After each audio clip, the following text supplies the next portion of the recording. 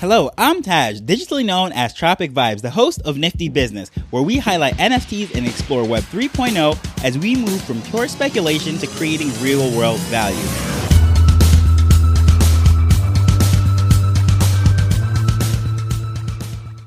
Do you remember collecting anything when you were younger? Maybe it was sports cards, Pokemon cards, Pogs, action figures, Hot Wheels, anything of that nature. Maybe if it wasn't you, it was your friends or your siblings.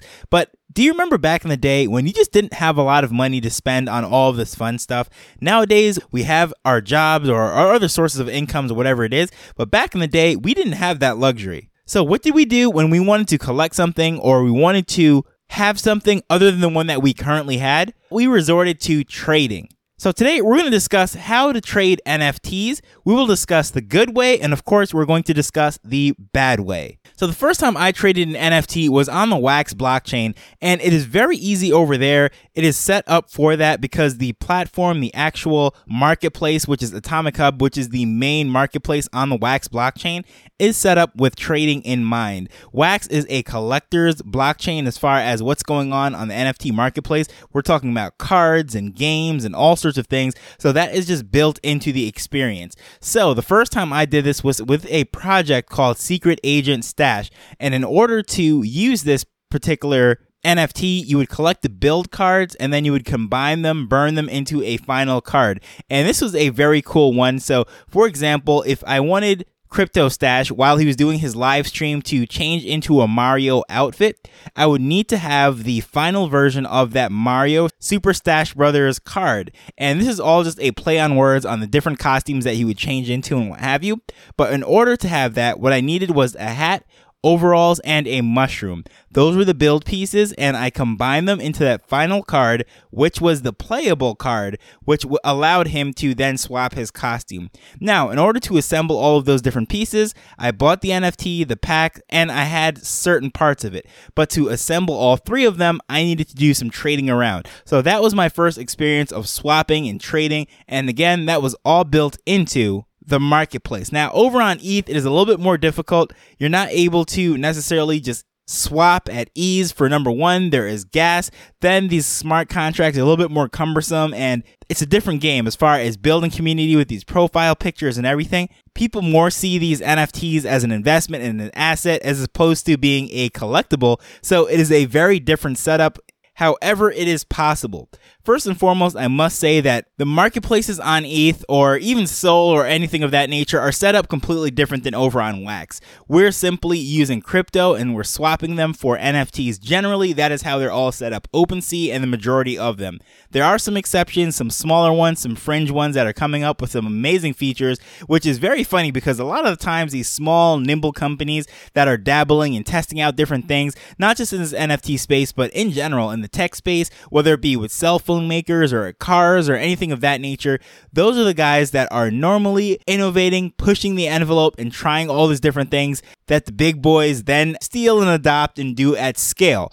But going back to this whole thing, these NFT marketplaces, a lot of them are set up generally like OpenSea, where you're swapping crypto for an NFT. Now, with the Seaport episode, how I covered all that different things that they're planning to roll out, there's going to be a lot more bartering and swapping, whether it be a combination of NFTs and crypto, or just straight up NFTs for NFTs. But until that arrives, a lot of the time how people do these transactions as we're going to swap is they set up an allow list basically using the OpenSea's interface where a particular user is the only one that can purchase that NFT. And then vice versa. The person who wants to swap with them sets up a sale as well that only that other person is allowed to make that purchase. No one else can just go over to it and make that purchase. But here's the thing. That requires the person to actually have the funds to make that purchase. And then there's going to be the commissions and the fees that are associated with that platform. So it's not really a straight up swap. But also, let's say the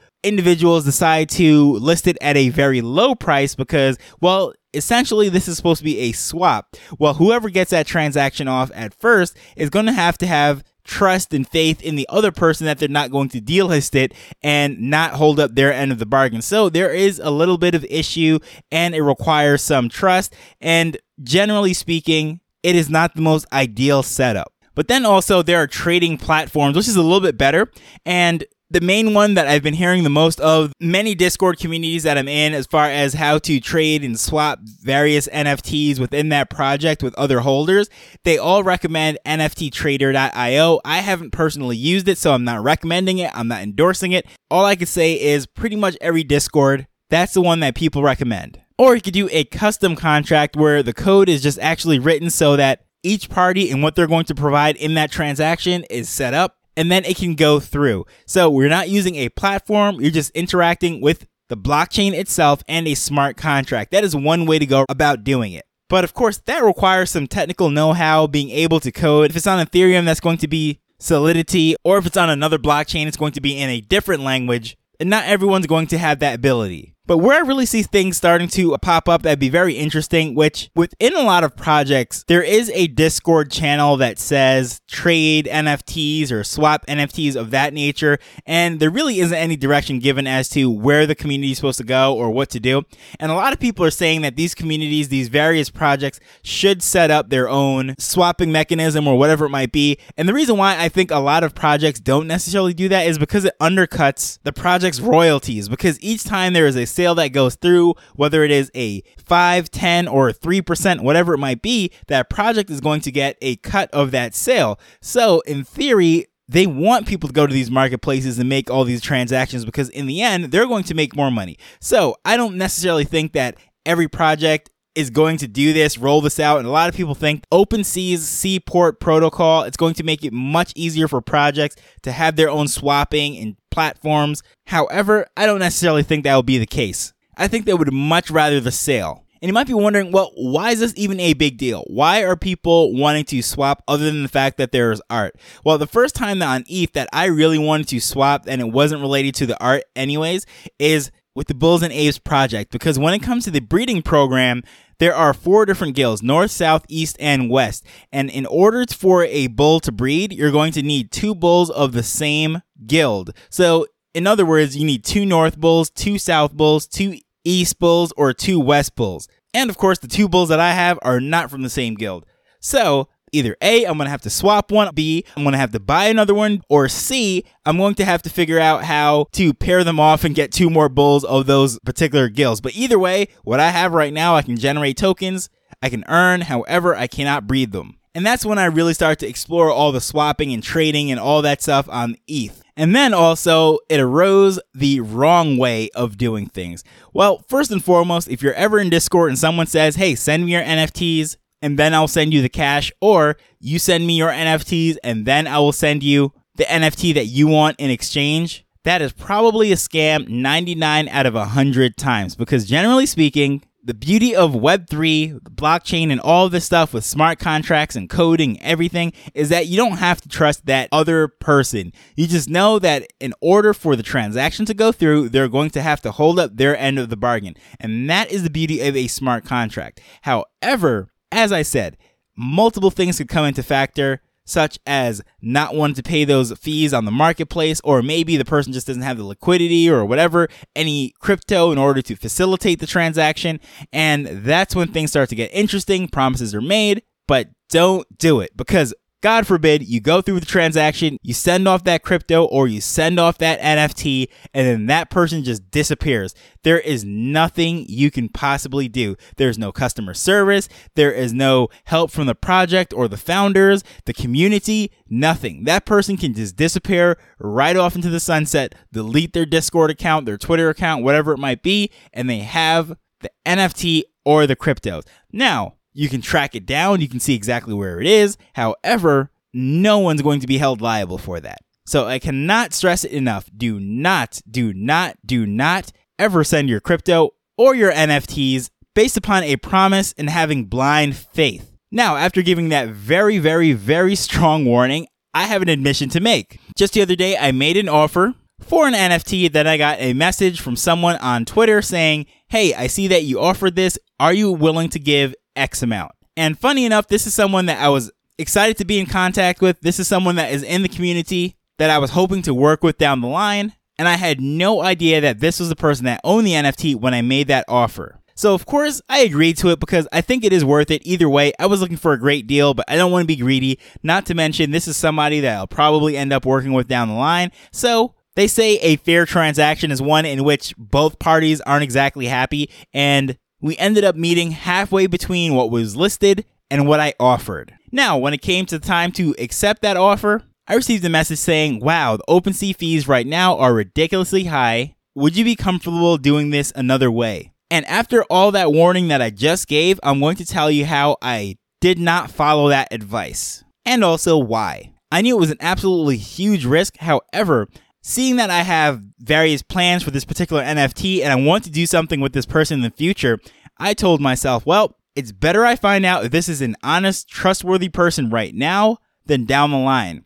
So I took the risk of sending the ETH on a promise that I would then receive the NFT afterwards. And I'll never forget, after I clicked confirm on the wallet transaction, I just held my breath. I said, well, I have officially broken the cardinal rule. Trusting someone on the internet. And I walked away, just hoping for the best. So what happened? Well, that person came through. They sent the NFT just as promised, and both of us are happy. And going forward, I know this is a person that I can trust. This person sticks to their word and honors their commitments. However, I will go back to that warning. Never, ever, ever, ever, ever do that. This is like one of those cases when parents say, do as I say, not as I do. But I'm just being honest upfront and telling you exactly what happened, why I did it, although I am breaking my own rules. But hey, sometimes in business, you just have to step out there and figure out, can you trust someone?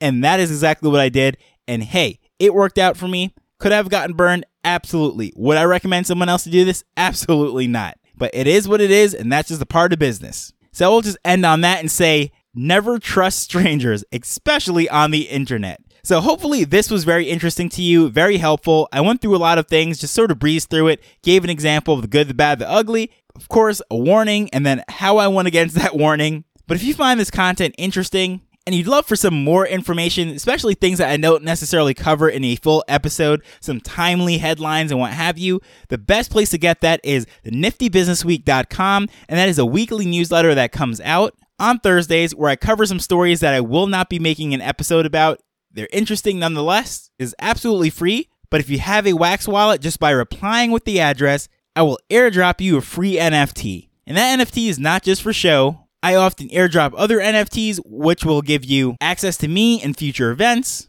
merch, and much more. So that is niftybusinessweek.com, absolutely free. But either way, I just want to thank you for listening to this as we're learning and building Web3 together. So until next time, later. The Nifty Business Arrow is not investment advice. It provides insights and information within the space.